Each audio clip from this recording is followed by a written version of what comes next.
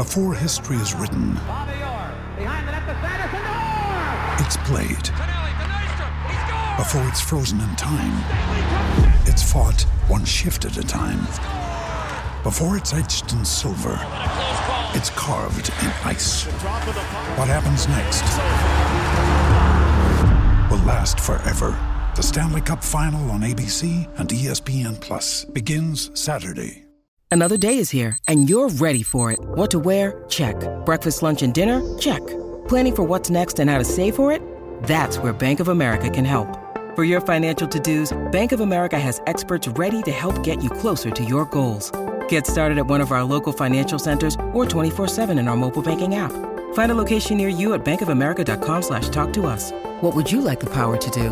Mobile banking requires downloading the app and is only available for select devices. Message and data rates may apply. Bank of America N.A., member FDIC. With threats to our nation waiting around every corner, adaptability is more important than ever. When conditions change without notice, quick strategic thinking is crucial. And with obstacles consistently impending, determination is essential in overcoming them. It's this willingness, decisiveness, and resilience that sets Marines apart. With our fighting spirit, we don't just fight battles, we win them. Marines are the constant our nation counts on to fight the unknown. And through adaptable problem solving, we do just that.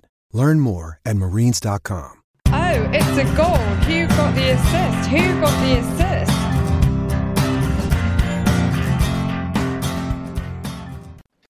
Hello, so we're back in the aftermath of blank game week 33 as the season trudges towards its conclusion. Many managers rejoice in captaining Hazard one last time. Goodbye, Eden, we'll miss you, but that may well be the end.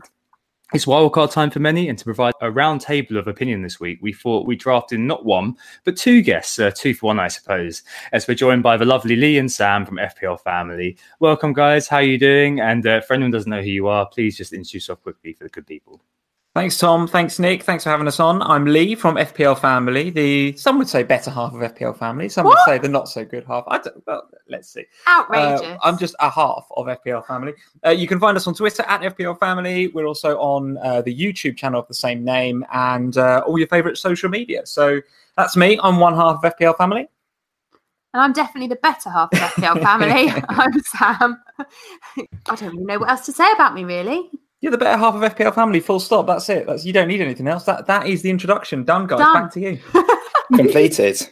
Yeah, welcome back, Lee and Sam. Great to have you on the pod again. Always a pleasure.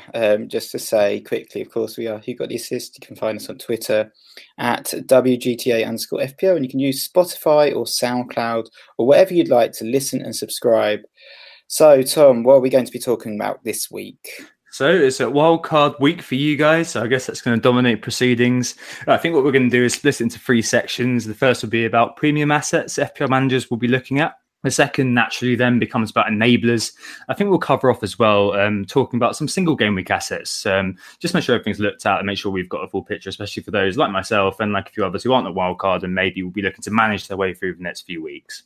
Great, sounds good. So let's kick off then with the game week reviews. It was a blank game week, and Tom, you used your wild card. So what happened then? But I think I've just about gotten away with it. I woke up my girlfriend earlier on. She was worried that I'd stabbed myself or something when I was shouting. But it was Eden Hazard. It was Eden Hazard scoring a brace. Like I was convinced that it would be a Hazard-esque sign-off at the start of today, like nothing. Got the first goal early, settled the nerves, and I was thinking, he's only going to score one. But that last-minute goal was very, very nice. Levelled him off with Vardy, who was my only other person to score any points this week above appearance. But nonetheless, gave me a 63 on my wildcard, which is a little bit of a green arrow, and it takes me. Let's not even talk about my rank. There is a rank, but let's not talk about it. All right, Lee and Sam, how about you guys? So similar to you, I was kind of rejoicing at the last minute goal for Hazard. I had him as captain this week, pretty happy with that. So currently the game says 64, and that's simply because we're podding more or less at the end of the Chelsea game. I think there's 6 points to come. I suspect Mr. Hazard's going to get 3 bonus points, and that's another 6 for me. So around 70, which I'm pretty pleased with. And like you, Tom, I'm not going to mention my overall rank, but it's a step in the right direction. So green arrow this week, and very happy. Yeah, 58 for me, which actually, given that before this game week started, I only had 6 players. I'm not that unhappy with. Yet another red arrow, though. I just seem to be in a in a lull of kind of misfortune of late. The last couple of game weeks have not treated me kindly. So we got to see if we can improve that with the wild card. But at least there was on Vardy and Hazard, even though, again, I got my captain It's your captains, wrong. Isn't it? Yeah, got to get that captain wrong. right. Every single game week, surely it's got to improve for 34, surely. Well, hopefully. I think I'm in a similar situation to you, Sam, to be honest. Bad game week, 53 points. I think it's just frustrating because all the planning seems to have just gone to pot in the most recent weeks.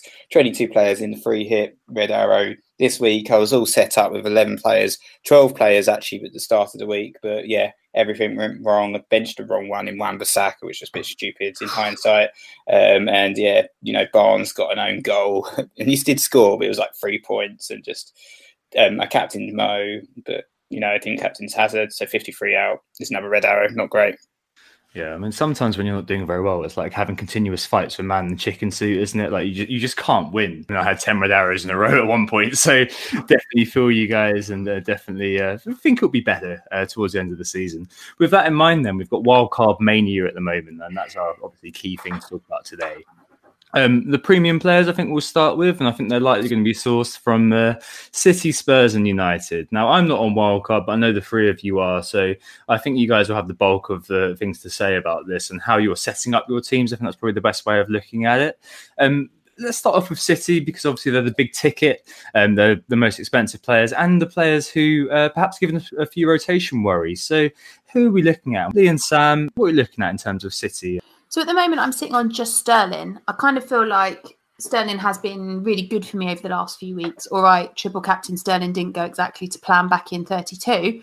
But other than that, he has been fairly consistent. I also kind of felt that he was one of the more rotation-proof of the City players. Now, having said all of that, obviously, I think with the way the Premier League season is mapping out in these last few game weeks, much like Liverpool, I think Man City are going to have to play their best team every single week. So the rotation risks, I think, are a bit less now moving forward. But I'm still pondering on whether I want a City defender. I can't quite make up my mind whether there are better defensive options out there from the other teams, or whether actually, 2 City is the way to go. Yeah, I think I would say I'm similar. Without sounding like a broken record, we've been talking about the pet roulette. We've been talking about rotational season, and it's a difficult one. I happen to think that Sterling is a rotation risk around those games. I mean, they've got 3 tough games against Spurs. It's a difficult one. I actually think that it's not a bad time to think about potentially going for a little bit of a different pick for Manchester City. I'm happen to be looking at Kevin De Bruyne simply because. And I appreciate the fixture they had last game week was maybe a nice fixture. But, Kevin De Bruyne put that assist on a plate for Jesus, didn't he? And he absolutely run the game. And I noticed that he came out after the game and said something like, he was quoted by saying, you might not see the best of me, or I might not get back to my best. Well, listen, if that's not his best, I'd like to see his best, because he was fantastic in that game. So at 9.7 in the game, he's going to be one of the lesser owned Manchester City assets. And given that they're all likely to rotate, I actually think he's the least likely to rotate. He's not got that fatigue in his legs that a lot of the other players have got. So I fancy a bit of it's not a punt, is it, KDB? But I fancy going a little bit different and maybe looking at him. Right now, I actually have Sterling in my wildcard draft, but I'm absolutely up for changing that. And we also shouldn't overlook Aguero either, despite the difficult fixtures in that double game week 35. Liverpool putting the pressure on them. He's going to play his strongest 11, I think, wherever he can. Yeah, absolutely. I mean, Kevin De Bruyne is one of those players that I think I've just got like a bit of a subjective love for. And the last 6 games, he's only played 4 of them, but the data really is there for him. So he's had the most big chances created with 5 and the second most chances created with 17. So very, very decent for the time on the field. Raheem Sterling as well, very good stats. He's second for attempts in the last 6 and 5th touch in the box. Silva, actually, a second for touch in the box with 43. Salah is top of the mighty 63. And their defence, again, I mean, Sam, you're just mentioning them. They've only conceded 8 shots in the last 6 game weeks, which is pretty ridiculous, to be honest. Only 3 shots on target in the last 6 weeks too. But you're going to have to see how those kind of rests really affect City. After the Palace game in game week 34, they've got 2 days, and then there's the Spurs game, and then 2 days, and then another Spurs game, and then 3 days, and it's the Manchester derby. So I think that if someone is saying, these players aren't a rotation risk, it's apart from Ederson, I don't think anybody in that City team is safe. And I think that might colour my perception a little bit. Like I'm looking at bringing in one of those City players in this week, potentially. Nick, how are you approaching City then? I know you said on the live stream last week, you were tripling up on City. They were the best team. What are your thoughts here? So, yeah, I think I've slightly changed my mind now. I've actually drafted my team. I think the triple up perhaps was a little bit aggressive and budget constraints probably limit that to a certain extent. But I've still doubled up. I have Sterling. I think he's a really good attacking asset and I think he is critical to the success. I agree that I think I think if he's going to be playing pretty much week in, week out, and they'll just have to, even though it's just fixture congestion, etc., he's going to be critical if they're going to win the league. And I think he's going to play most of those games. So he's sort of my main attacking asset for Manchester City. There's certainly only budget enough for one of them, I think. But in defence, I also have Laporte. And you mentioned Ederson being the only nailed on asset. I kind of disagree to a certain extent. I think Laporte's nailed on as well. He's obviously a double game week hero, isn't he, from earlier on in the season? He was perhaps my only success in those double game weeks. And I think I'm going to have him for the third double game week as well for Manchester City. I think he's nailed on like Ederson.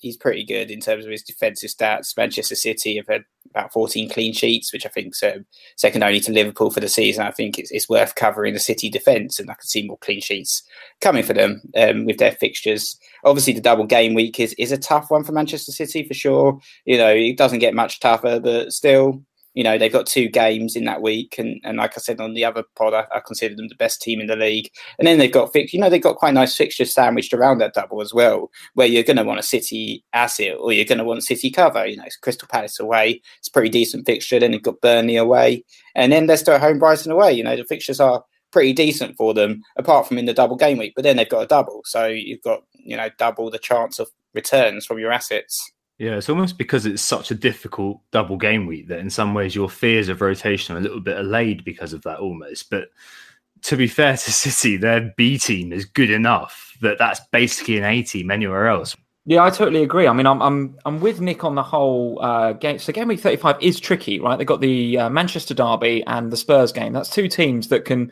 absolutely score past them. I don't know if I'm going to go for a City defender. I was in the wildcard drafts that I've done to date.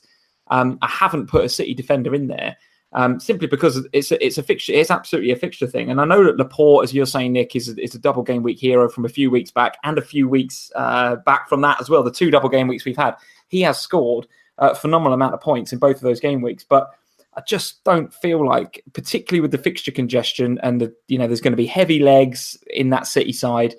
I just think United are capable of scoring. Spurs are absolutely capable of scoring as well. So right now, I think there's better options in some of the other double game week teams that are playing, like, dare I say, Spurs, Southampton look all right as well in terms of defensive, and Brighton, which I'm sure we're going to come to a bit later on too. So I think there's better options than the Man City defenders, but I'll probably be made to eat my words on that. Well, let's take the Spurs point there then. So we've got 2 Spurs fans in the figurative room here, so it might be worth kind of delving into their thoughts there. But I think that it's fair to say as a start for 10 that Harry Kane is the man who's looking to be in a lot of people's squads. And we were just saying before we came on, weren't we, that he's looking like a probable captain for the next few. I mean, Sam, you were saying about him maybe being your captain for the rest of the season, right? Yeah, I think so. That is my current plan, is just to pop the armband on Kane and leave it there for the rest of the games. I think, for me, we are in a situation now where we're sitting 4th. Chelsea have gone above us in the league off the back of that win tonight. And so we now need to kind of make sure that we win all of our games. And for me, there's only one man that's going to be at the heart of all of that, and that's Harry Kane. So, yeah, he's absolutely nailed on. I think for me, I'm certainly looking at a double Spurs, probably a treble up, which feels a nice place to be as a Spurs fan, to kind of put all my hopes and dreams for my FPL season in their camp.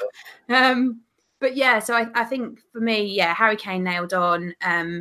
If you're wildcarding, it kind of feels like too much of a risk to not have Harry Kane, given that most people who are wildcarding will. Yeah, absolutely. Interesting that as a Spurs fan, you're very pro having 3 of your players. Imagine being an Arsenal fan and saying, I'll have 3 Arsenal. Get a triple up, bring him a Staffy. You'll all be thinking I'm mad. All right, Family Guy, what do you reckon? Yes, I would say that. Well, Kane is absolutely in my wildcard as we speak. Although I do disagree with you to an extent on his influence in terms of the goals that you're going to get. Of the games that I've watched him and Spurs more recently, I think he's dropping a bit deeper. He's doing what he did at the beginning of the season, where he wants to get back into the sort of in the mix, if you like, and dictate the play a bit more. And he's being not the quarterback, but he's kind of picking it up in the areas where we wouldn't necessarily want him to be. So for me, I've seen, particularly in the last game, I can't even remember who you played. Who did you play at the first game of the new stadium? Palace, wasn't it? Yeah, so against Palace, I noticed that actually Moura was getting far more in the sort of places that we would like Spurs attackers to be. And indeed, Son got on the score sheet. So Kane is absolutely not a bad pick. He will be in my wildcard team, not least for the Huddersfield game, where he looks like a very, very good captain choice for 34. But the double game week, it's obviously City, but then it's Brighton at home. And then the fixtures for the rest of the season include West Ham at home and Everton at home. So you got to have him, I think, and then probably one other Spurs attacker. And that, for me, is the key talking point, is who do you double up with? Well, I think it's interesting. Dele Alli's comments over the past few days have been really quite interesting. He's been talking about how he's enjoying and quite likes playing a deeper role, which has freed up Eriksen to play much more attacking than we've seen him over the last few weeks.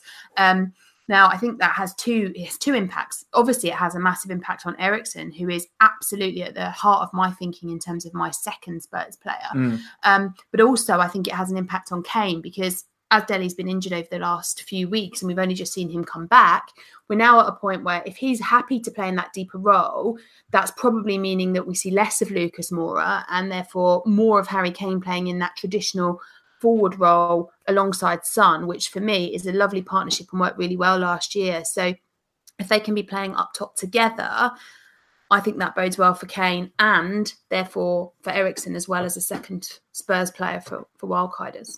Yeah, I definitely buy all of that. So Kane over the last 6 is second for shots in the box, second for total attempts, and second for pen box touches amongst strikers, which is pretty decent. I think the Eriksen factor definitely is there. So for my own interest, because KDB versus Eriksen is one of my transfers potentially this week, I ran a comparison of the two over the last 4. And actually, Eriksen's outstatting KDB. And interestingly, his XA, so his expected assists, are higher, Eriksen's, than Kevin De Bruyne. And you can definitely see that translation in the positioning forward, and Ali definitely as a centre midfielder basically now is true. Like if you saw that Crystal Palace game, he was so deep a lot of the time. Like the heat maps, if you didn't see it, are really telling there. And I just wouldn't be looking at Ali at all. But Eriksen definitely is really, really interesting because in sort of a hazard sort of way, because of the amount of creativity he brings to the table, the amount of bonus points potential he brings to the table. If he gets an assist, he's probably going to get you 7 or 8 points just from that assist, because he's in the running for 1-2 bonus, and that will be to assist Kane, no doubt. Son, just to note quickly, seems to have gotten very lucky, to my happiness actually, to have gotten points the other day. He's only had 6 shots in the last 6, but he's got that quality and he plays advanced. But my worry would be that Lucas Moura may end up playing those easier games against Huddersfield and Brighton. Nick, what do you reckon there? You're a big Spurs fan. You are tripling up, and is Vertonghen, who's always on your mind, going to be in the team? Vertonghen's not actually in the team at the moment, to be surprising. Let's go to Laporte as my sort of premium classic nailed-on central defender at the moment, and no space for Vertonghen. But at the moment, I do have a double up on Spurs. I have Son and I've got Kane. And I think what I like about Son is he is a little bit cheaper. It does free up that budget, and he has been really explosive this season. I made the mistake last season, actually, of getting him in on my second wildcard, and maybe I'm making the mistake again. I don't know. I might change my mind, but I feel like this season's Son is a different Son to last season. He seems a lot more critical to Spurs' attack, and I feel like he is going to be a key element to their success in the next few game weeks. And I think actually their last 4, Spurs have been in a bit of poor form up until that Crystal Palace game, and I feel like Son didn't really play too much in those games either, and I feel like they missed out on his creativity, on his attacking threats.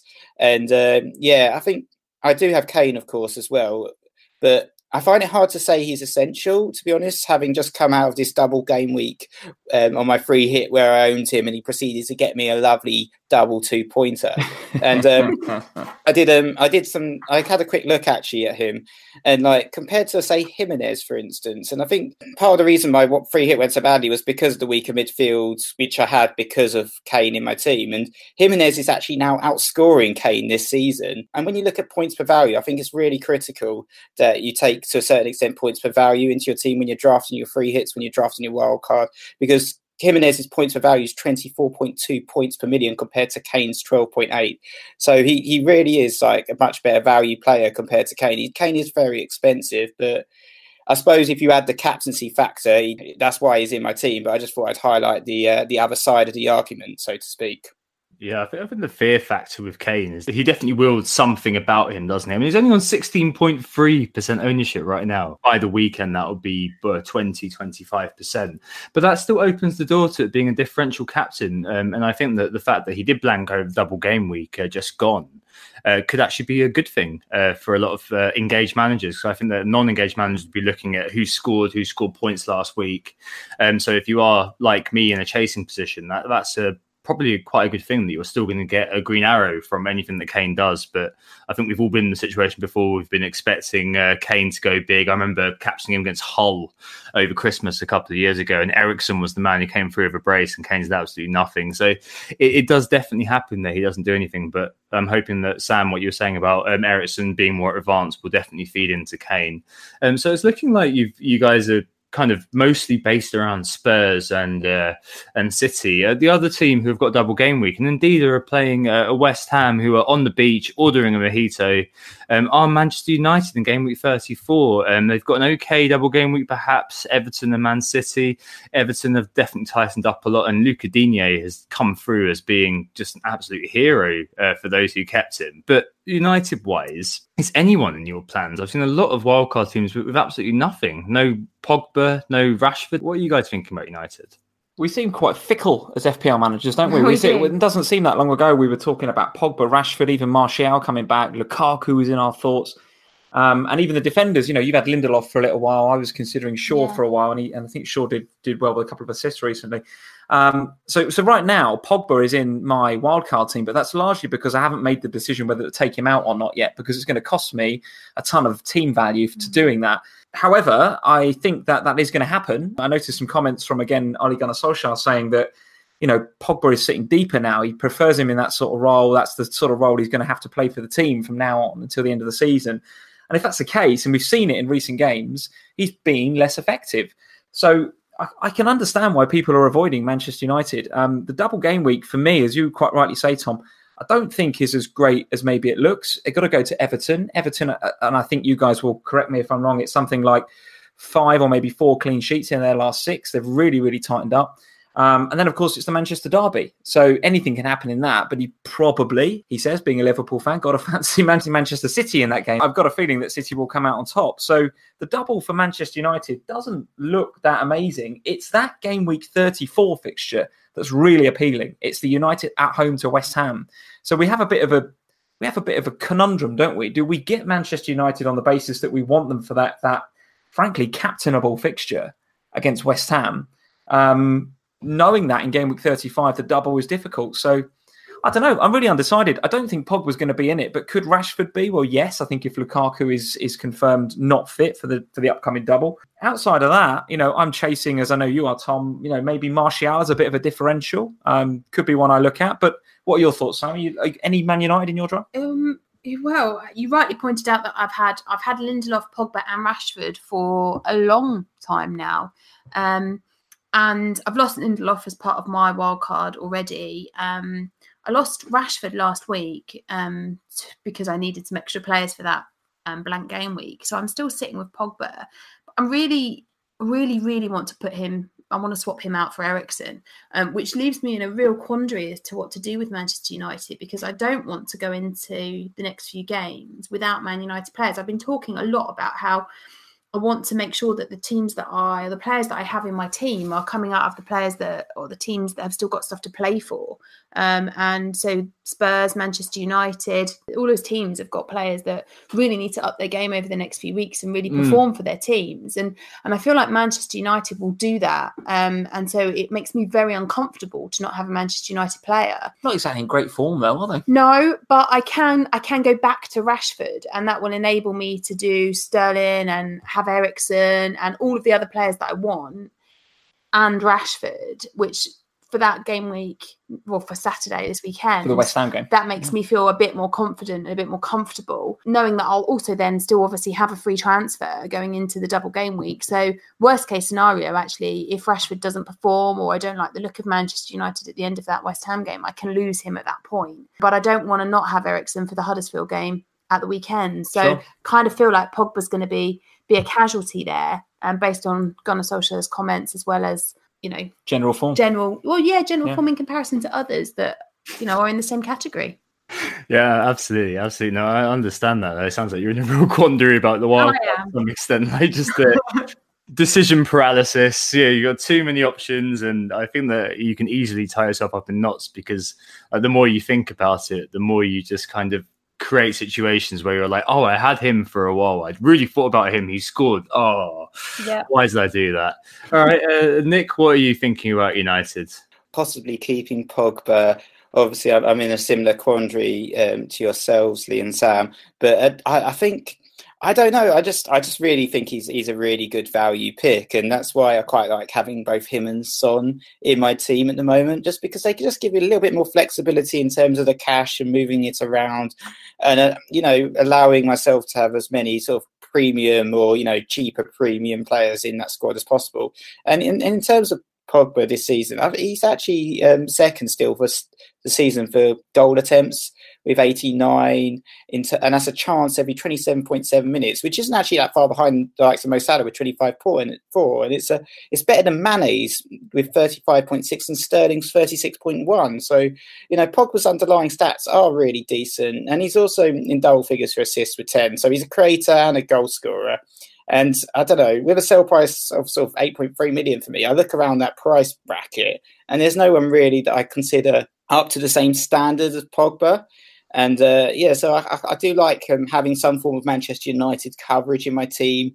You know, perhaps Rashford would be a decent pick as a forward, but I can't really see any other options in there. I see Martial perhaps as definitely too much of a rotation risk. It is a bit of a worry that he has been playing a little bit deeper, but we've seen Man U as a team's form completely drop off as a result of this as well. And he looks so much more effective and much a better player when he plays more forwards and has a freer role. And I can't see him playing this kind of more defensive role for too long, to be honest.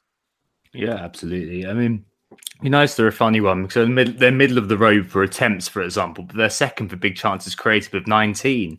And I said last week that Pogba could have easily gotten 2 assists in that game. I think McTominay fluffed 1 and Kaku fluffed 1 just after the second half. So he retains that quality. But I can definitely understand why people are a little bit unsure about him. Like over the last 6, he only had 8 attempts, only created 8 chances. That's level with the likes of Tom Kearney and N'Golo Kante, compared to 17 to 22 when he was in his pomp. That's where a lot of the data comes from that you cited, Nick. He topped the table for attempts, for example, 22. But Pogba, I'm keeping hold of him because I think he is what you call a sleeper differential that a lot of people are going to get rid or have gotten rid already, and I'm not going to look at him again because they've gotten rid. It creates a blind spot doing that. And Son last week was a very good example of how people can remove players or go to something new, like the novelty effect, like trying to buy something new and being happy with that and going back to old ground. Pogba against West Ham, I think, is a good proposition. I mean, Pogba is going to play that double game week regardless, and there's always a chance that he's going to get an assist. There's always going to be a chance that he's going to do a cool whip into the box and there's going to be a goal there. There's always something that Pogba can do, so I think he's definitely worth holding on to. But I can definitely see why you definitely be looking at the defence. A quick word for Romelu Lukaku as well. He's had the most big chances over the last 6, and he's got a great record against West Ham coming up next. He's scored 9 goals with them against them over the course of his career. He scored most against them of any other team. The final one to look at is my team, Arsenal. before this game week, I think a lot of people were looking at them and thinking, yeah, I'm going to shove Kolasinac in there. I'm definitely probably going to be going with Lacazette. But after that horror performance, after maybe Emery telegraphed his intent through fielding it, I don't even know what that team was. I mean, in what planet does Guendouzi and El Neni as a midfield duo win a Premier League football match? I just don't know. So I think that he's going to be going for the Europa League, but Arsenal, nonetheless, do have a fairly decent double game week. They've got Crystal Palace at home and then Wolves away, and they've got the Watford game in 34 and the Leicester game in 36. Both games, as a fan, that I've written off already in terms of us getting any points, but still maybe worth consideration. Arsenal, then, guys.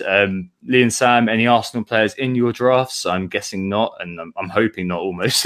None in yours, for sure. Well, no, I did have I did, didn't I, for a while. I've held Iwobi for these game weeks because he was going to play, and the way my strategy worked, he just meant I couldn't get rid of him because I just needed him as a body to play in the blanks. I fully intended to have at least an Arsenal player for the end of the season run-in. However, I have real issue with the fact that Arsenal just have so many away games, and that the form away from home is diabolical. If it was the other way around and Arsenal had lots of home games to come at the end of the season, I think I would still go with it. And the fact that they don't means that I've just kind of blanked them out entirely and stopped looking at any of the assets. I also really worry with Aubameyang and Lacazette with the rotation that's going on there. How can you pick? Blanking out and not thinking about them is probably how an Arsenal fan thinks about Arsenal. Lee, what do you think about this? So similar. I think the Arsenal away form is a worry. There's no doubt about it. I think if I was going to look at anybody, Kolasinac, but then I think you're almost kind of betting on having some attacking returns there from Kolasinac. I don't think the Arsenal clean sheet is anywhere near locked in away from home right now. No. And equally, one of their fixtures coming up, I think, isn't Palace at home. I think that's the home fixture amidst the three. So the next three, including the double game week, I think it's Wolves and Watford away. But the home game in the middle is Palace. Now, Palace are pretty good away from home. So I don't really fancy Arsenal much for this double, I'm afraid, Tom. I'm sorry. But if I was going to go for anybody, I think I would go for Lacazette. It really grinds my gears that Aubameyang has been benched for like 4 out of the last 6 starts, right? So we can't really depend on him. I think that's a bit of a gamble now if you're going to put Aubameyang in. At that sort of money, you can't have him and Kane probably if you want Sterling or anybody else of that sort of value. So Kolasinac and Lacazette on my radar, but probably on the periphery of the radar, to be honest with you. Yeah, I'm not surprised by that. I mean, Arsenal's defence away from home, the last clean sheet we kept was Arsene Wenger's last game against Huddersfield at the end of last season. So not very good away at all. The defence, nothing to talk about. Bernd Leno is following in Peter Cech's shoes as making errors leading to goal. He's got 3 this season. And Aubameyang and Lacazette have been matching stats for the last 6 game weeks, 12 shots, 10 in the box. I mean, nothing to really write home about. And Aubameyang has been my big disappointment this year. He's winning the steeplechase at the moment for big chances missed with 19, which is absolutely ridiculous, really. The amount of times that he's just missed from absolutely ridiculous situations. It is Callum Wilson-esque, seriously. So, I mean, Nick, Arsenal players, before we move on to the enablers, any in your team? Any striking your fancy? To be honest, I'm hearing a negativity about Arsenal and their assets. I'm thinking, what the deuce, to a certain extent, because I'm actually doubled up on them at the moment in my wildcard team. I think they are definitely a team that are worth considering. I mean, looking at their fixtures, they've got the best fixtures really out of all the top teams, haven't they? I mean, we talked about Manchester City having tough fixtures.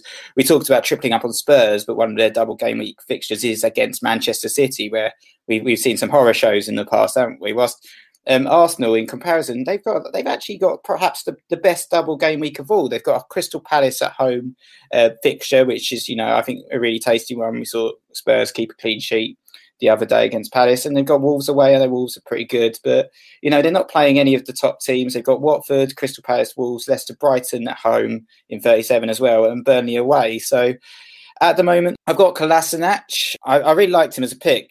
Before this Everton match, they just actually come off the back of 2 really nice home wins against United, where they kept a clean sheet, and against Newcastle against a clean sheet. Obviously, they had a really poor match against Everton, but I'm still considering Kolasinac, and I think he's, in terms of his price again, he's 5.0, but he's quite a decent value at that price, I think, and he's a defender that seems to be nailed on. He was tagged off at 45 minutes, which is a bit concerning, but he has been nailed on prior to that, and he's also pretty offensive. You always see him bombing forward and looking to get those attacking returns. So there's a dual threat of defensive and attacking returns from him.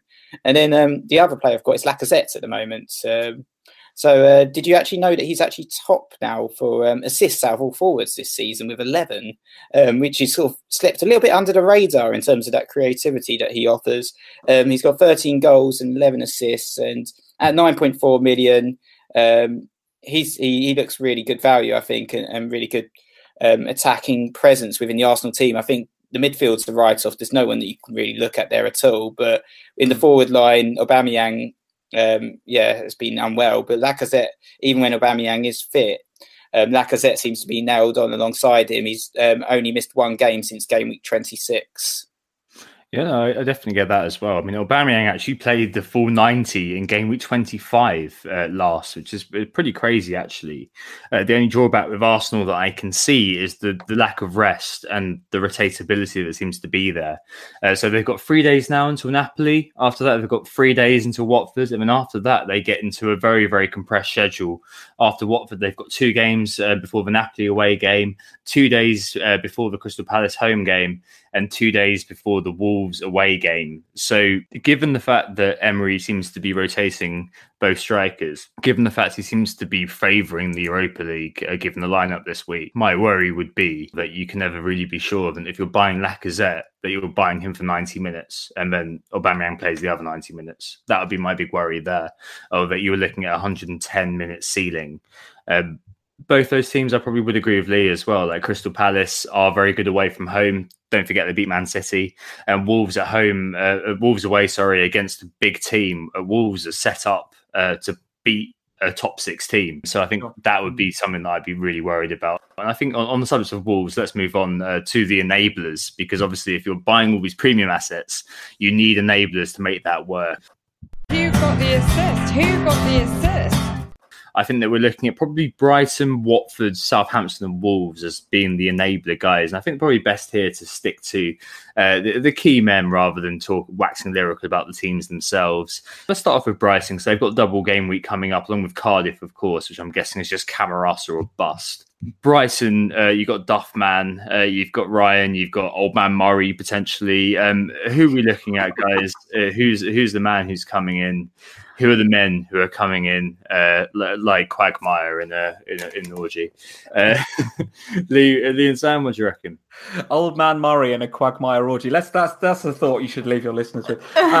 So I think you're right on Cardiff. Yeah, Camarasa or nobody really. And I don't know whether we should spend that much time talking about Cardiff really. Enabler territory and probably the standout pick from a Cardiff perspective. Brighton are a bit more interesting because of course they've got the double. And of course the game week 34 double looks particularly good, doesn't it? There's 2 very, very nice fixtures there. It does. I'm kind of struggling to pick one, though. You mentioned Shane Duffy there, and I think of all of the players that that I would look to bring in from that Brighton side, I think Duffy gives you a nice blend of not just clean sheets against teams that don't like to score a lot of goals in Bournemouth, and I think it's Bournemouth and Cardiff, isn't it? They're double. So there's 2 teams there that are pretty shaky away from, Cardiff are pretty shaky full stop, but Bournemouth pretty shaky away from home. So don't see Brighton conceding a lot of goals. The Amex is not Fort Knox, is it? So they can absolutely concede. But I do fancy having some sort of Brighton defensive cover. At the moment, I have Ryan, just because I think he's probably one of the better goalkeepers to have, and I like him and Foster as my goalkeepers.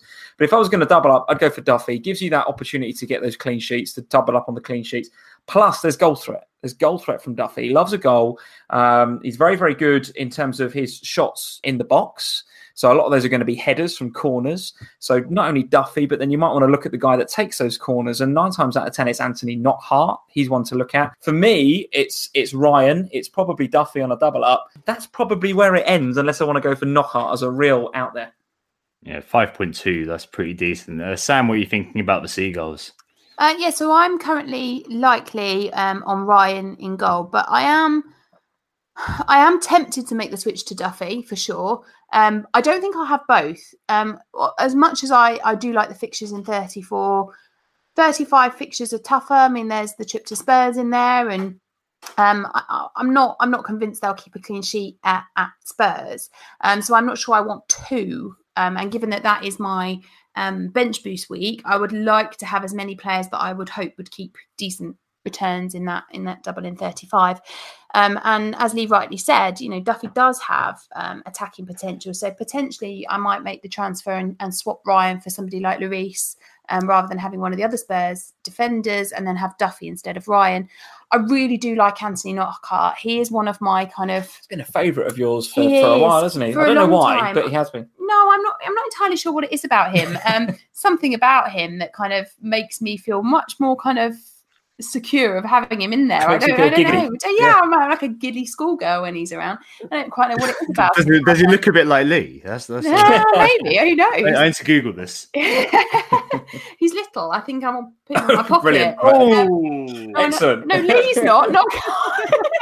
I've gone wrong. So I think Knockaert is one that's definitely on my list. As Lee said, he's cheap as well. Enabler territory there. So yeah, he's one I'm thinking about. I'm not sure about Glenn Murray though. I feel like those three top spots. I mean, one of them is definitely taken by Kane. The other one's Jimenez all over. And I'm not sure I want to give the last one to Glenn Murray. That feels a little bit wrong. Doesn't feel right, does it? No. So I think if you go in Brighton, it's probably one of the defenders, probably Duffy or Ryan. And then if you want a cheeky punt on another Brighton, I think it's Knockaert for me. The player that I thought played well actually in the cup game, I know they went out to sit in the end, but he actually played quite well. And I only know him affectionately as Ali J, because I can't actually pronounce his surname, but Jahan Bash, or however you say his name. Jahan Bash, yes. Yeah, whatever, right. So yeah, the J-man. Actually, I thought I had a very, very good game. I wonder whether he was one of these players that rises to the big occasion. So if you're going really punty and out there, maybe go for Ali J. Yeah, maybe. He was the top scorer in Eredivisie in Holland last year. Fun fact for you guys. Duffy there is probably the key pick. I know that our friend FPL Stag is well into captaining him. I doubt he actually will. He's just one of these seeders, never actually does anything. But he says he's going to do. But yeah, second for shots over the course of the season to Doherty in the box, that is.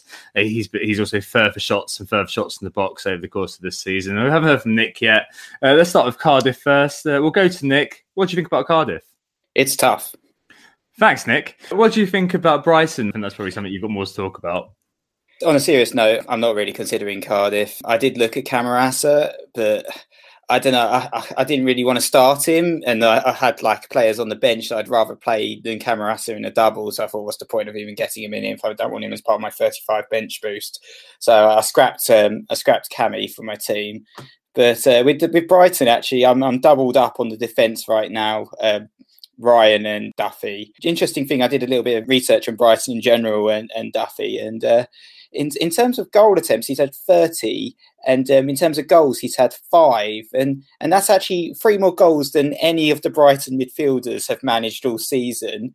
And only March has had more goal attempts than Duffy with 32. So I think, for me, the Brighton midfield's a bit of a write-off, personally. I think, if Duffy's more offensive than the whole midfield put together virtually, then there's no one really that sticks out. I mean, Knockaert's perhaps an interesting differential, but I think it's the defence or bust, to be honest. You've obviously got the old warhorse we mentioned as well, Glenn Murray, but does he have enough legs in him to play both games in the double game week? I'm not sure if he does or not, but I think in terms of defensive stats, that's where Brighton's at. They're pretty impressive. And I mean, 133 shots on target, which is actually less than the likes of Arsenal and United, and only 5 less than Spurs, but they've only managed 6 clean sheets. So there's no point getting overexcited about them. But, for the double, I thought, why not double up, especially this game week with 2 defenders? Yeah, no, I'll be on Ryan and Duffy as well for my wild card. One team we are probably quite excited about is Wolves. Obviously, lost in heartbreaking / brilliant fashion. Delafeu's second goal was absolutely outrageous, especially that lob. But Wolves are one team who are definitely going to be figuring very highly in a lot of wild cards. Your usual men, Doherty, Jota, and Jimenez are probably the guys who are going to be figuring highly. How are you guys approaching Wolves? I think is probably the question. So Jimenez, I'm assuming, is in everyone's team. Are there nods? Yes, definitely for both of us, I think. Yeah. Oh, yeah, I think he's essential. Talisman King. How else are you guys approaching Wolves, covering Wolves? I mean, the next few game weeks are pretty good for them. Southampton away, and then they've got 2 home games in the double. Brighton and Arsenal away against Watford in 36 and at home to Fulham in 37, which is quite a plum game. Finish the season away against Liverpool, but game week 38 is a crapshoot anyway. How are we looking at Wolves, guys? Yeah, so absolutely considering them at both ends of the pitch. I think I guess my fear was not fear, but the concern, I guess, was that whoever got through to the FA Cup final might take their eye off of the Premier League a little bit to focus on that final. I mean, both Wolves and Watford, whoever was going to get through, for their respective clubs, that was going to be the biggest game, maybe in their history, but certainly in a very, very long time for each of those clubs. So they're going to be fully focused on that. So from a Watford perspective, maybe we'll come to those guys in a bit, but my concern would be that they kind of go into games a little bit half-heartedly now. No one wants to get injured and miss out on the cup final. So conversely, to answer your question about Wolves, I think now they will fully focus on the league. They will absolutely want to finish as high as they can and try and push for the Europa League spot that may or may not become available, right? So with fixtures like Southampton away, I happen to think, despite the loss to Liverpool at St Mary's the other night, I think Southampton their form has improved. I was impressed with them for a full 80 minutes against Liverpool. They pressed very highly. So that is a tricky fixture for Wolves. But then Brighton and Arsenal at home in 35 in the double. And then, as you rightly say, Tom, Watford and then Fulham and then, of course, Liverpool on the last day. So between 35 and 37, Wolves look like great picks. Jimenez is absolutely in. And I think now that they're out the cup, I think we're going to be less rotation. There'll be less protection for the players. And Doherty, I think, will come back in for me. Yeah, I mean, I've kept Doherty and I will be keeping Doherty. My one fear with Wolves is that when the championship was ended, like the race was over last year, they did kind of rest on their laurels a little bit, and there was a little bit of kind of not playing as well as they had over the course of the rest of the season. They lost games to some of the relegated teams at the end of last season, and my fear a little bit is that what happened over the weekend with that cup fixture, in the way that they lost it, will that just kind of unsettle them? Will it just kind of make them give up a little bit towards the end of the season? Having said that, as you rightly point out, they have still got the opportunity to make Europe this season, which quite frankly would be outstanding for a newly promoted side to do that. So I think, for me, holding Jimenez, FPL God, and holding Doherty for sure, because that man can get assists from nowhere. You can get goals from nowhere as well, can't you? Absolutely. Getting in on that right-hand side.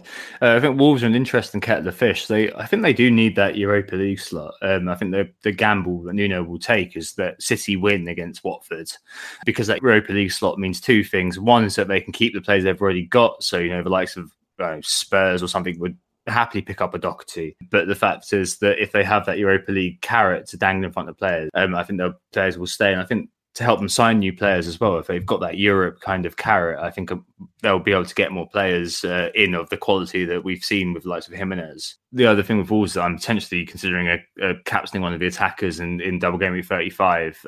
Jimenez has got 8 goals and 6 assists in the 16 home games this season, and Jota has got 4 assists and 6 goals in the last 7 home matches.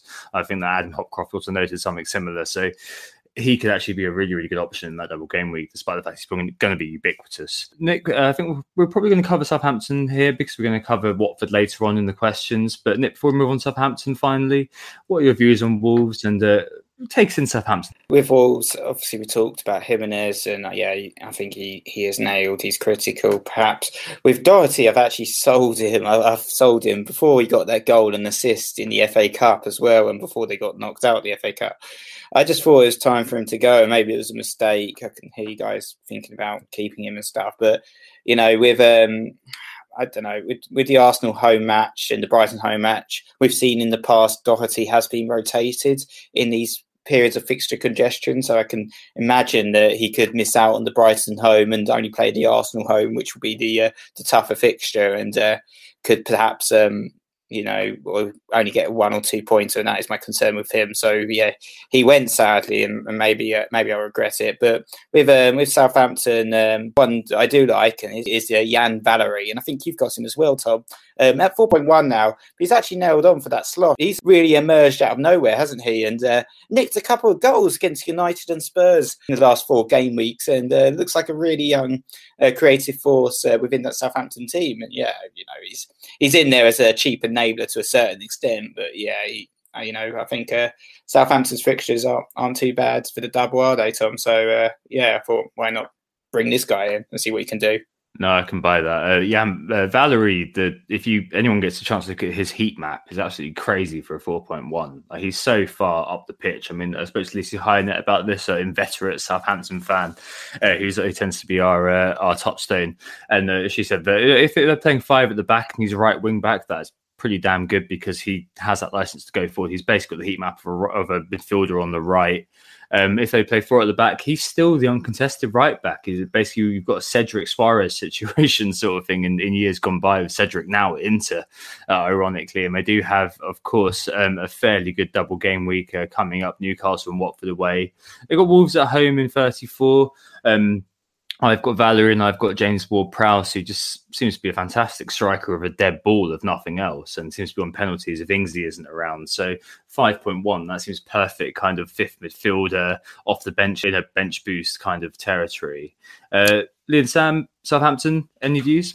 I'm in your camp. I've got Valery and I've got James Ward-Prowse. They both just seem, for the money that they are, they both have the form to kind of back them up as well. So for me, they were kind of no-brainers. They were literally, apart from Kane, they were the first people in. Yeah, me too. On the same players. Valery is a no-brainer. He comes in 4.1, no doubt about it. Ward-Prowse, maybe. But right now, yes, he's in my team. And I know we've talked about 34 and 35, looking at the short-term fixtures, but 36 to 38 reads like this. Bournemouth at home, West Ham away, Huddersfield at home. Don't get any better than that from my perspective. So I think Saints, they are. I think they're safe, right? So that it's going to be Cardiff that goes down. But nevertheless, I think it's Hasenhüttl's first season. He'll want to end on a high. Those two for me look like the key to unlocking the wild card and unlocking the heavy hitters that you want, because they're such great value. So I'll go with you both on those. Yep, value picks exactly. Who got the assist? So Nick, what's next on the agenda? I'm going to quickly talk about the single game week teams, and if it's worth keeping any of these players in our wildcard teams, or if we should just focus on the teams that have the doubles. And I guess the main teams here are Liverpool and Chelsea. We talked a lot about the end of Hazard, but is he worth keeping after those 2 Sterling performances in the last couple of game weeks? He looks really bang on fire, doesn't he? And I can actually see him easily outscoring most of these double game weekers. He could easily outscore Sterling. He could easily outscore Pogba. So is there a case for keeping him? What do you think, Lee and Sam? What do you think of Hazard? I think a lot of things about Hazard. After but tonight, well, I had him tonight. I think most of my thoughts about Hazard, though, revolve around Chelsea generally. We talked earlier about how Arsenal's focus appears to have shifted to the Europa League. I think with Chelsea, it's a little bit different because they still do appear to have they're trying to keep both ends going. But I think for me, Hazard he's at that same price point as the likes of Eriksen that we talked about earlier. And for me, going into this double game week, I would rather have a double game weeker of the same stature and the same potential than I would have Hazard. I think if Hazard was a little bit cheaper, then maybe I would have gone that way. But I also I just don't trust Sarri. I don't trust him to play the team that's working well for Hazard. Like at the moment, he's playing Loftus-Cheek and he's playing Hudson-Odoi. And we've seen a massive turnaround in Chelsea and they're playing a hell of a lot better than they have been previously. But do we trust Sarri to continue to play those players alongside Hazard and therefore allow Hazard to play in the same kind of form that we've seen him of late? I do tend to agree with you, although I do think that just a feel I have that I think he will want to go out on a high, right? He is a bit of a legend at Stamford Bridge, and I don't think there's any question that he's going to... Well, there is some question he's going to go in the summer. Of course, they've got a transfer ban. They want to hold on to him. But my view is that he's already in Spain, right? He's probably going to be a Real Madrid player next season. Their fixtures, though, 3 of the remaining 5 are 3 very difficult away games. Not only have they got to go to Anfield, as we know, next weekend, but they go to Old Trafford in 36, and then in 38 they go to the King Power Stadium to play Leicester. And of course, Brendan Rodgers is doing great things there at the moment, and Vardy and the likes are on form. So despite the 2 home games at home to Burnley, and I appreciate that is a good fixture, but it's in a game week where there's plenty of other double game week options. And Watford at home in 37 is the one that I would potentially want him for, given that Watford are going to go into that very tentatively, wanting to rest players for the Cup, not go into any 50-50 tackles potentially, unless you're Troy Deeney, and then you just pile through everybody. So for me, I don't think I'm currently going to go for Hazard, despite what's happened tonight. That is it for the Belgium, I think, possibly forever. He's actually second in the Premier League at the moment, just 4 points behind Mo Salah. There we go. And he is a fantastic player, and he's a fantastic FPL asset, but he's not a predictable FPL asset, which I think is the key with him. And I think that, as you're saying, with the fixtures as they are, and the fact that he is so pricey, and we've got a lot of premium assets in our sites, the fact is that he's probably going to have to go in a lot of teams to make money. There's a few kind of teams in the middle before we move on to Liverpool. You've got Bournemouth playing Fulham at home in 35. I mean, they looked absolutely terrible against Burnley, just not at the race at all, sand between their feet. But you've still got the likes of, Callum Wilson doing okay. He's got the second most big chances missed this season. And Ryan Fraser's created the most big chances all season with 22. That's more than Hazard, an Arsenal target. And Luca Dean, I've just got to mention him quickly. He scored 30% of his total points in the last 6 game weeks, and he's not blanked for a single one of them after we all sold him after that sending off against Huddersfield. But Liverpool, I think, are probably the other one that people are going to be holding on to. You've got King Mo. Is anyone going to be keeping hold of him? I actually am thinking about it. And I know he takes up a lot of budget. I get that, but I get a feel for players. You guys obviously know that I watch a lot of Liverpool, and I get a feel for the team. I get a feel for players, and I honestly think that goal was a massive weight off his shoulders, a massive monkey off of his back. You could see in the post-match interview, Sky were doing an interview with Henderson and Van Dijk. Yeah. Nothing to do with Salah, but, he come trotting along, smile as broad as anything, and he was just like... Took the mic, didn't he? Took the microphone off the reporter, so happy to be there and talk about his goal. And it's the first time I've seen him in that sort of mood. Now, Chelsea at home is obviously a difficult game, but then after that, it's Cardiff, Huddersfield, Newcastle and Wolves. I mean... Goodness me, that is a nice run. And I think what you were saying before, Tom, about, these kind of sleeper differentials, there are going to be a lot of people piling off of Salah because of, no double game week, etc., etc. He could be a very, very nice asset to have between now and the end of the season, despite being 13.2, whatever he is. For me, Liverpool are the team you just don't get off. It doesn't matter that they don't have a double game week. I got very much bitten by not playing Robertson during the double game week. This time around, and I will not make that mistake again. Liverpool absolutely need to win every single game from now until the end of the season, and they will go all out to do that. So I'm holding both my Liverpool assets, so Robbo and Mane. They'll both stay with me right from now until the end. Yeah, I kind of waxed lyrical to a certain extent on Robertson when we did our live Q&A. So I won't talk about him too much, but he's the only ever present in my team since the start of the season now, and perhaps one of the only good things that's happened to me all season, to be honest. He's just been brilliant to own from start to finish this season. Now in double figures for assists, and I'm not going to be selling him. I think I'm going to be keeping him. They've got Chelsea at home, that's one part of the problem as well with Liverpool. They've not only got a single game week, but they've got a really tough home fixture, which made it easier for me to sell the likes of Mo, to sell the likes of Mane from my team as well. But I am keeping Robbo, and I'll be keeping him for that Cardiff game as well, including the bench boost. But it's 36 where the Liverpool players, with the final run of fixtures, they've got a really nice final 3. Huddersfield at home, Newcastle away and Wolves at home. And I've still got that triple captain chip as well, which I don't know what I'm going to be doing with. So I've got wildcard, bench boost and then triple captain. And I'm probably going to be putting it on a Liverpool player for that Huddersfield at home game. So I'm going to be getting Mo back in, I think, for that. It's either Mo or Mane. And it's much more exciting, I think, to triple captain Mo. So he'll come back in 36. But for 35 for me and for 34, it's just going to be Robbo. think that 36 game against Huddersfield, a lot of managers need to be looking at that and thinking, oh, actually, I need to have a plan here. And if you're getting rid of Liverpool altogether, I think that you may well end up being burnt by that away game versus Cardiff. Right, let's take a break there, guys, and we'll move on to the features section. Who got the assist? Who got the assist? So we're back and moving on to the features section now. This is when we catch up with our regular kind of bits and pieces, the market forces, it's the Nick pick, and it's the All England team. And the first thing to talk about is the market forces. And Nick, you've been studying the numbers. What have you been seeing this game week? So it is quite interesting this week because it's not about the form. It really is about the fixtures with the market forces. And sometimes we look at the market forces and we're like, well, why are these players being transferred in? They've got crap fixtures, but the players are in form. But this week, it's all about the fixtures. It's Kane and Son that are the most transferred in players right now.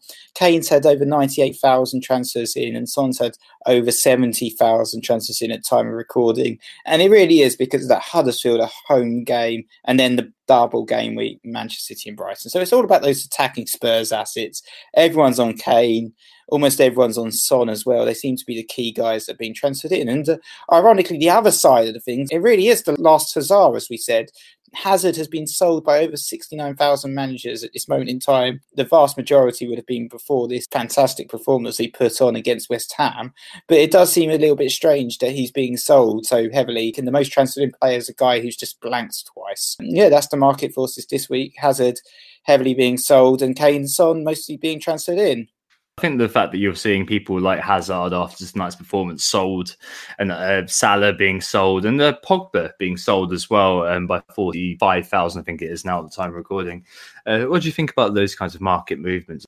None of that surprises me, to be honest. I wonder whether many of the Hazard out transfers were before this evening, and maybe some of those that have got rid of him are maybe thinking about getting him back in. But I can see why you would do that, right? So Chelsea, as we mentioned before, there is no double. They've got a nice fixture in game week 35, Burnley at home. But in a game week where, as we mentioned before, you're looking at Eriksen, you're looking at Man City assets, I don't think there's any space for Edin, unfortunately. So no, none of that surprises me, guys. Right, let's move on to the Nick pick, and it's every week Nick picks out a player who fits the profile of being a fairly conservative pick, but likely to score points. And you've been doing very well, haven't you, since we introduced this, Nick? We've had one, we've had Vardy, we've had two, we've had Noble, and it's a hat trick. Third is the word. As Pilaqueta has come through a very, very lucky goal in double game week 32. Obviously, we didn't have one in this week, just gone to have a podcast. But what's your Nick pick for the double game week for Brighton and Cardiff, at least, coming up? Well, I feel like I'm going to have to start living a little bit more dangerously, but perhaps not too dangerously, just a more interesting pick. And I've gone for Kieran Trippier, actually, this week. So he's been in the FPL wilderness, hasn't he, for quite a large section of the season, but he should be nailed on now with Serge Aurier out, and he's got a nice home match at a brand new stadium against a disheartened relegated Huddersfield, who have only 19 goals to their name this season, which is 9 less than the second worst in the league, Cardiff, 28. So you got to look at that and think, actually, a Spurs clean sheet is pretty likely. And also, another interesting fact about Trippier, despite only having played 25 games this season, he's actually second for chances created out of all defenders with 45. So he could easily pick up an assist as well if we really tear into Huddersfield. There's a very high chance of a clean sheet, a bit of a chance of an assist and maybe some bonus as well there. Not worried about Cole Walker-Peters potentially coming in, hyphenating. Yeah, Kieran Trippier-Peters coming in off the bench, destroying the Nick pick.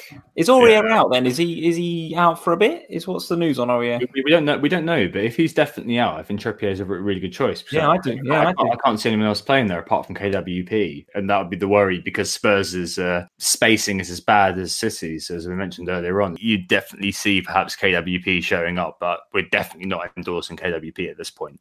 The final thing to talk about is the All England team, and I actually beat them this week. Thank God. The unspecified fan member took 5 seconds to do it, and they were literally one Hazard goal away from beating me, which is quite sad, actually, because obviously I, with my unspecified fan member, think about it for about 5 seconds every week and then make the move. This week, the captain, Jamie Vardy, first 2 points, had Maddison, had Pickford for that fantastic clean sheet and came over 62-pointer, and they're almost a 6-figure score, which is pretty good for an All England team. All right, let's take a break there and we'll move on to the Q&A. Who got the assist? Who got the assist? So we're back, and it's time to catch up with the Who Got the Assist mini league. And it seems to have changed a little bit at the top, opened up a little bit as well. With Mark Sinclair, surely this year, and it looks like it might actually be his year this year because he's 24th in overall rank. He's top in Scotland, and he's right at the top of the Who Got the Assist mini league with quite a large gap developing as well. Great week for him. 86 points. Just puts me to shame, doesn't it? Hazard captain, just the right call there. Got Vardy in as well, 16 points. Maddison 7, Wan-Bissaka 7, Pereira 6 as well. Yeah, great week for him. He's developed quite a big gap between him and Liam Berry, but Liam had a great week as well with 81. Also Hazard and Vardy, the key men this week. Mentioning some of the other guys at the top, Sebastian Berenson, the Nederlagets doing very well. And Sean Francis, Salve Barra as well. Yeah, it's still very competitive in the top 50 of the league. But yeah, Mark seems to be storming ahead right now. So best of luck, Mark. And he's still sort of in it, I guess, for winning the entire thing as well. Yeah, 24th, you've got to be looking at it and thinking, oh, I could just about do that. Right, let's move on to the questions then this week. We've just got 4 for you guys. The first is no City a pity? So we've spoken about these a few times, but Steve Kelly and Prahas Baha ask if we can afford to go without City altogether on the wild card towards the run-in, which is quite an interesting one. Lee and Sam, what do you think about this? For me, you need a City player. I think at least a City player, given where they are in the league, given the fact that Liverpool are pushing them all the way. They need to win games. There isn't another way of looking at it other than that City are going to score a lot of points over the next few game weeks. They have to, don't they, if they want to win the league? So therefore, City FPL players will be scoring a lot of points. So for me, you need to buy a ticket. You need to get a City player. Risk that there might be some rotation there around the Champions League games, but you do need one, is my opinion. Yeah, I think I agree with you, although I can understand why the question's being asked. I mean, I think there is a case for going without City because I think the propensity to get your choice wrong is quite high. This is true. You could pick Sterling and say, well, he's their arguably their best player, definitely in the top 3 of their best players. Gonna score loads of points, but could easily miss out. And as Tom's mentioned a couple of times, the gaps between the games is very short. He's going to want to use that squad. And the double game week is difficult for them. Spurs and then Manchester United, right? So I don't know. The Palace game is the one I think you would want them for. Palace are actually better away than they are at home. So I fancy City in that game. I also fancy City to get a bit of retribution. I think that was one of the home games they lost, right? When Palace came to the Etihad. A Townsend screamer, if I remember rightly. Worldy. So they are definitely going to want to seek some retribution in that game. But I can understand why the question's being asked. I don't know whether I've answered it very well, but I can see a case for going City less. It's risky, but I can see it. Yeah, absolutely. Because I think, if you were the sort of manager who's very cautious about players not starting, then Man City would be anathema to you because of the fact that every week, apart from maybe Edison and maybe Laporte, as Nick said earlier, you'll be looking at them thinking, every week you have that team sheet moment when you're like, oh God, is my player going to play? Because that double game week is so difficult, you'd be expecting their first team to be playing both of those games. Tottenham and Man United are seminal games for their title chase. Compared to them, your team, Liverpool, Lee, have got a fairly decent run in them. And Chelsea at home next week is the only difficult game they actually have. I don't know whether that's a good thing or a bad thing, whether you're going to have some complacency creeping in against the likes of Cardiff and Huddersfield in 35 and 36. But City are able to put together a professional job. They're able to kind of sit in second gear, as we saw against Brighton, and still grind out the victory. It's just guessing that the right player who's going to be around. And we've mentioned him already, but Kevin De Bruyne has started both of the games in the double game week. I think he is vital to the pet plan, whatever that pet plan may be. I think he is going to be playing 60 minutes every game, something like that, taken off after they're 1 or 2-0 ahead. It almost was reminiscent of the old Mourinho Chelsea, where they'd look to overwhelm the opponent really, really quickly, get 2 or 3 goals, and then just sit back for the rest of the game and pull players off. Nick, what do you reckon here? I think there is a case perhaps for going without Manchester City. I don't think it's the most craziest suggestion we've ever heard, but it's not one that I'm going to be taking a risk on. I'm going to go for 2 Manchester City players. I think they're definitely a team for me that you have to cover, and the likes of Sterling's one of the best players. And apart from that double is tough, but it's tough, so it means that they're less likely to actually be rotated over those game weeks. He's going to try and play his best team, which I guess is actually, ironically, is going to be a good thing. And we've seen them, and it's sad for me to say this, but last few times I've seen them play Spurs at home, they've torn us apart, and it could easily happen again, very sadly. And around that double, they've got some nice fixtures: Crystal Palace, Burnley, Leicester, and Brighton, as said. So I think they're still a team that you have to very strongly consider when you're wildcarding. Yeah, I think it's just getting the 90s, isn't it? Or at least getting the starts, and nailing that is key. Next question, worried about the Cup, and Lee touched on this earlier on, and we didn't really speak about them. Watford, so Jeb Khalud asks, should we be worried about Watford and the Cup? So obviously they've got a very, very good double game week coming up, and I think a lot of people are looking at that and thinking, well, if I'm targeting Huddersfield, which is a viable strategy, that's part of the double game week. They've got Huddersfield and Southampton in that. And they've got a game against Arsenal in 34, which as an Arsenal fan, I would be saying buy Watford players, buy Troy Deeney. Lee and Sam, what do you reckon? To Watford, is Troy Deeney and his cojones going to make their way into your team? Well, quite possibly, yeah. Do you want to tackle Watford first? He certainly seems to be sliding his way into mine. I don't quite know how this has happened, that I've ended up with Troy Deeney. He's in your wildcard draft right now, is he? Well, crumbs at the moment. And I don't quite know. I don't know if I've gone slightly crazy in the last 3 weeks, or whether this is the right thing to be doing. I feel like this is one of those moments where I'm second guessing myself with it. However, the FA Cup final worries me less, because obviously it's at the end of the season. So from that point of view, I don't think we have to worry about rotation.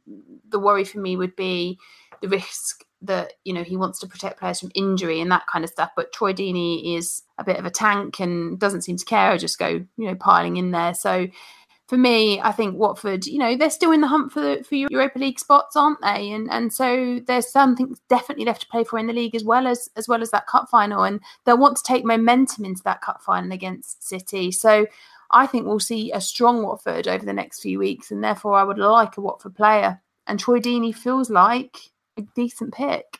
Yeah, it's a shame that Deulofeu got injured in the FA Cup. I don't know how injured he is or otherwise, but he was fantastic in that cup final. Didn't start, came on, changed the game. You could actually say won the game for Watford. So he would be absolutely in my thoughts if he's fit. I guess Deeney comes in, yeah, but I can't help but have this underlying feeling that is the biggest game in possibly the biggest game in Watford's history, right? An FA Cup final. They are going to go all out to win that. And if that were me, if I was a Watford player, I'd be, in my mind, I would be pulling out of those 50-50s. I would not be going full throttle in the league, because I wouldn't want to miss out on the biggest game of my career, frankly. Now, Deeney, I appreciate what you're saying. He is a tank. He does like to get stuck in. But he doesn't know how to pull out, does he? Yeah, but Deeney is also all about Deeney. He will want to preserve himself for that FA Cup final. So I don't know if I really fancy Deeney, although their double is Huddersfield and Southampton. Huddersfield away and then Southampton at home, which doesn't get a lot better than that. And then around that, as Tom was saying, Arsenal at home, Wolves at home, West Ham at home on the last day. So only really a trip to Chelsea in 37 that, you might not want to go for. But then there's others to look at. Decore has been scoring a few goals recently. So one we shouldn't overlook there. And even at the back, players like Holebas, maybe Kiko Femenia, even if you're looking for a real differential. So, and of course, Foster. And of course, Foster, who is currently in my draft to sort of complement Matty Ryan in goal. So, yes, definitely options. But for me, I'm very tentatively approaching them, because I just think that the players are going to have one eye on the cup final. I think there is definitely that risk with Watford. I think obviously Foster is the main pick that perhaps everyone's going to be putting in their wild card, and he can sit nicely on the bench this week against Arsenal and then come in for the double game week. And that is brilliant double game week, Huddersfield and Southampton. And he's certainly not going to be on the bench, a butt scratcher on the bench, is he? So I think Foster is in my team. The other one I've got at the moment is Deulofeu, and yeah, he was really good in the cup. He has got a knock, which is a bit of concern, But I might even if he's ruled out of the Arsenal game, I still might just keep him in my team. And I think it is a bit of a worry with them in the FA Cup because that'll be their focus. But there are a few other options as well. There's just Will Hughes we haven't mentioned at 4.9. He did really well actually in the last league game against Fulham, picking up a goal and an assist. But he's another one. The problem with Watford is they seem to have a massive squad of players that they can call upon. They've got their Andre Grays, their Successes, their Seamers and Quinoas and some other players that I've never heard of. But I think Doucouré, great pick. Pereira as well we haven't mentioned, another one that started off the season really brightly, seems to have tailed off in terms of goals and assists in recent weeks. But I think for me it's still about the triple Ds, Deeney, Doucouré and De La Fea, at least in terms of the attacking assets. I think Foster's a very good pick. I think he would be the guy. Like this week, I had to have Leno because he had a game. But if I hadn't wildcarded last week, I'd have put Foster in. That's a very, very good pick. I mean, you've got the FA Cup final being on the 18th of May. Game week 38 is on the 12th of May. Maybe there'd be an argument to say, yeah, you know what, then they're going to focus on the league now. I don't think they will. I think that you're right, Lee. I think they're going to be pulling out the 50-50. And I think the whole ethos of the club is going to be around winning that game. They're not too far off of the best of the rest, so they're only 1 point behind Leicester and Wolves for 7th. If they do get that 7th, then they're guaranteed Europa League football no matter what, which could be an interesting kind of dynamic there to throw in. Obviously, it's very hard to find winners in men's souls.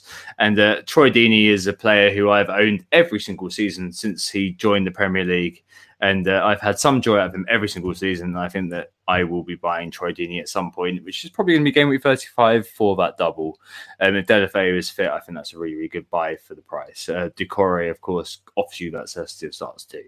Next question. Hudspurred FPL DC asks us how important it is to get Spurs cover in for the next game. With that Huddersfield game, for example, is Mane to Eriksen or something like that worth doing? Sam and Nick, as Spurs fans, you guys can handle this one. What do you think the lineup's going to be for that game? Do you think there's going to be rest, like 3 days rest after the Champions League match? Like, what sort of team do you reckon Poch is going to put out for that? It depends. We know that Poch really needs to get into the Champions League next season. It is critical. It is really, really critical. And he's not going to take any Premier League match lightly, even if it is against a relegated team like Huddersfield. But still, there is a chance that we will see the likes of Lamela play perhaps, or Lucas Moura. He may even, give some of the other players like Foyth or Ben Davies, who we've barely seen at all this season, and run out. But I think you do want to cover them. I'm pretty sure that Kane will play. I'm pretty sure that Eriksen and Ali will play as well, and hopefully Son, because he's in my team as well. We'll have to see how they look after the Manchester City game. If there's a really big chance that they can get into the semi-final to Champions League, then it might be that Poch says, right, that's it. Huddersfield at home, I can afford to give some of the fringe players a game and give some of the key players a rest for the Champions League. Alternatively, Spurs lose 3-0 in the first leg, and then you've got to focus on the league. What's wrong with you, man? Honestly.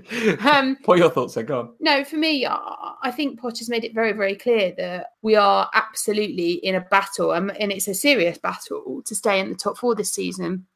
The improvement in Manchester United, Arsenal, Chelsea, the competition is huge for third and fourth, and we cannot afford to drop any more points, particularly against teams like Huddersfield, when we've still got to play teams like Manchester City. So we need to go all out in that game. In my opinion, I think we start a full strength side. I think potentially you get 60 minutes out of the likes of Eriksen. If we are winning the game, he comes off, he gets the rest for the last 30 minutes, and that's it. But Kane is nailed. I think Son, unfortunately, is the one that I think if anyone's going to get a risk, it'll be Son for Moura.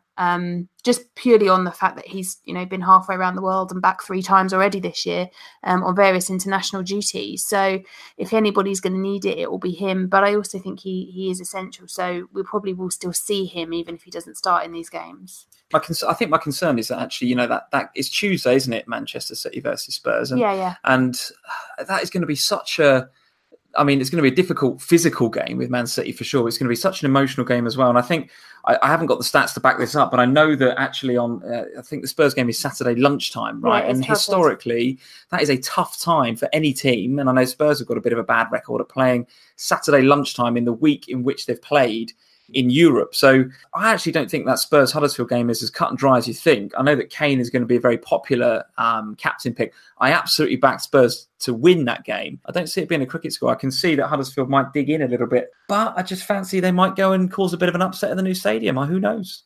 Honestly, it's a good job this is it's a good job this is a podcast and not a video cast, because if looks could kill, I'd be dead. I'm behind that. I think that Lucas Moura, I'm never going to buy Lucas Moura, let's be fair. That's never going to happen. But I think that he and Lamela are going to have a really, really big role to play in the easier games, Huddersfield and Brighton. Huddersfield, maybe a sandwich between, but the 3-day gap's enough. But the Brighton game comes at the conclusion of 3 games against Man City, 3 games chasing the ball around.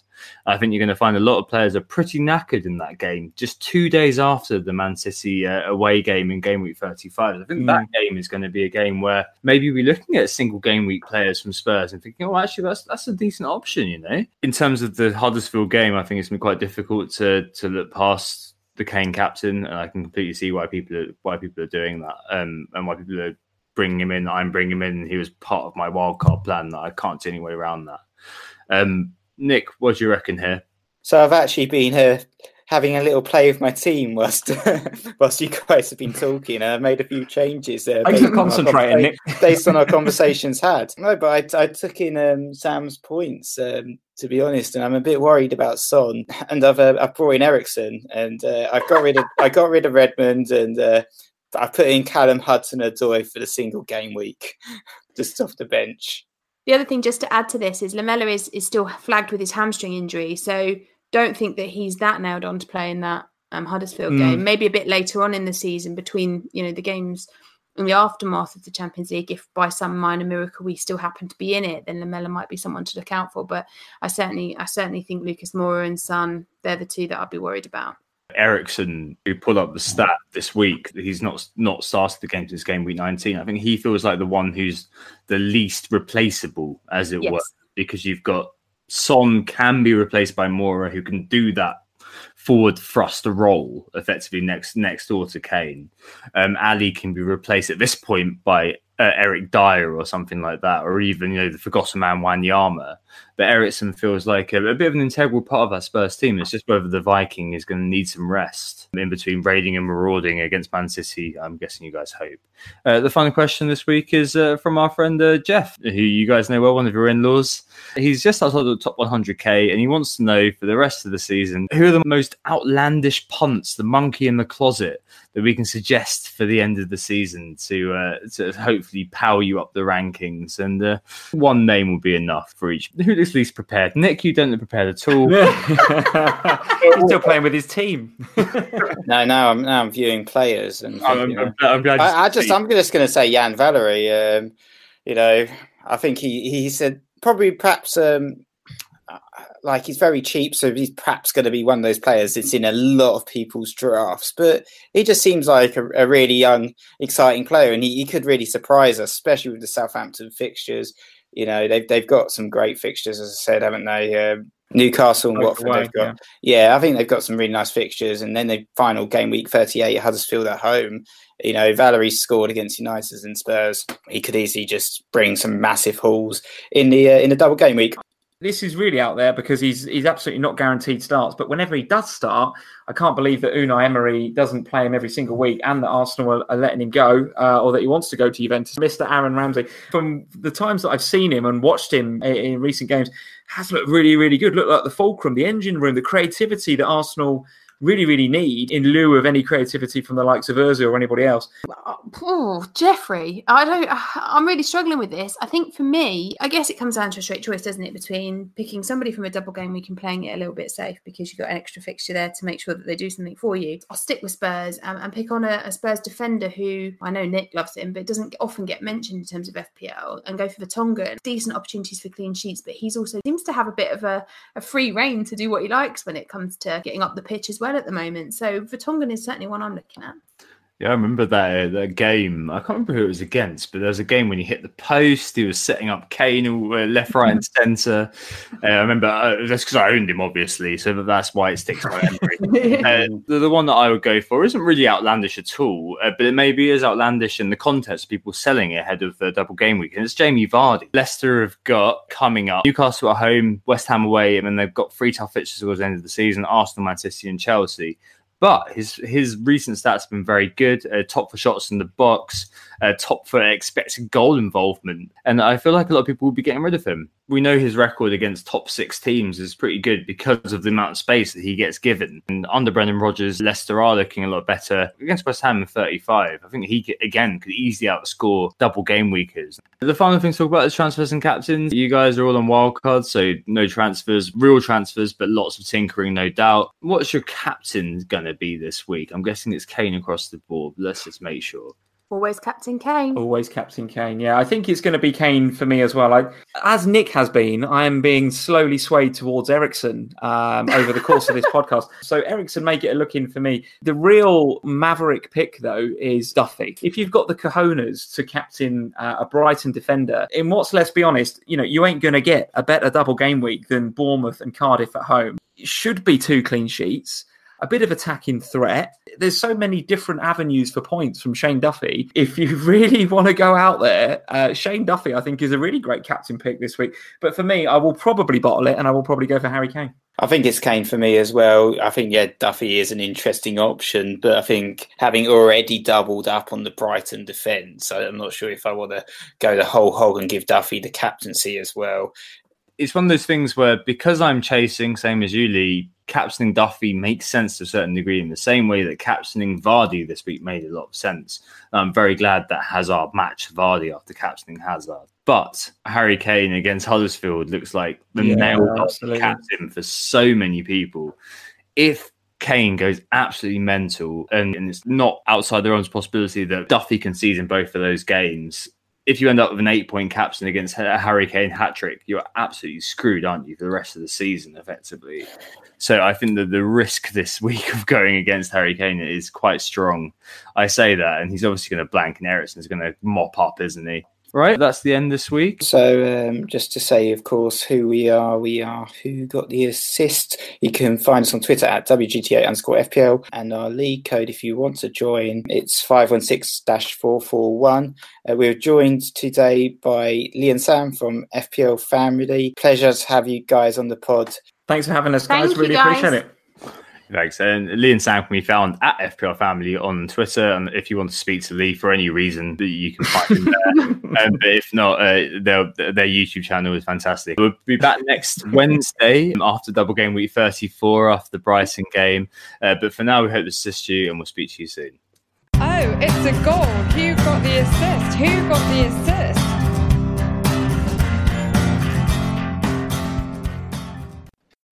Sports Social Podcast Network.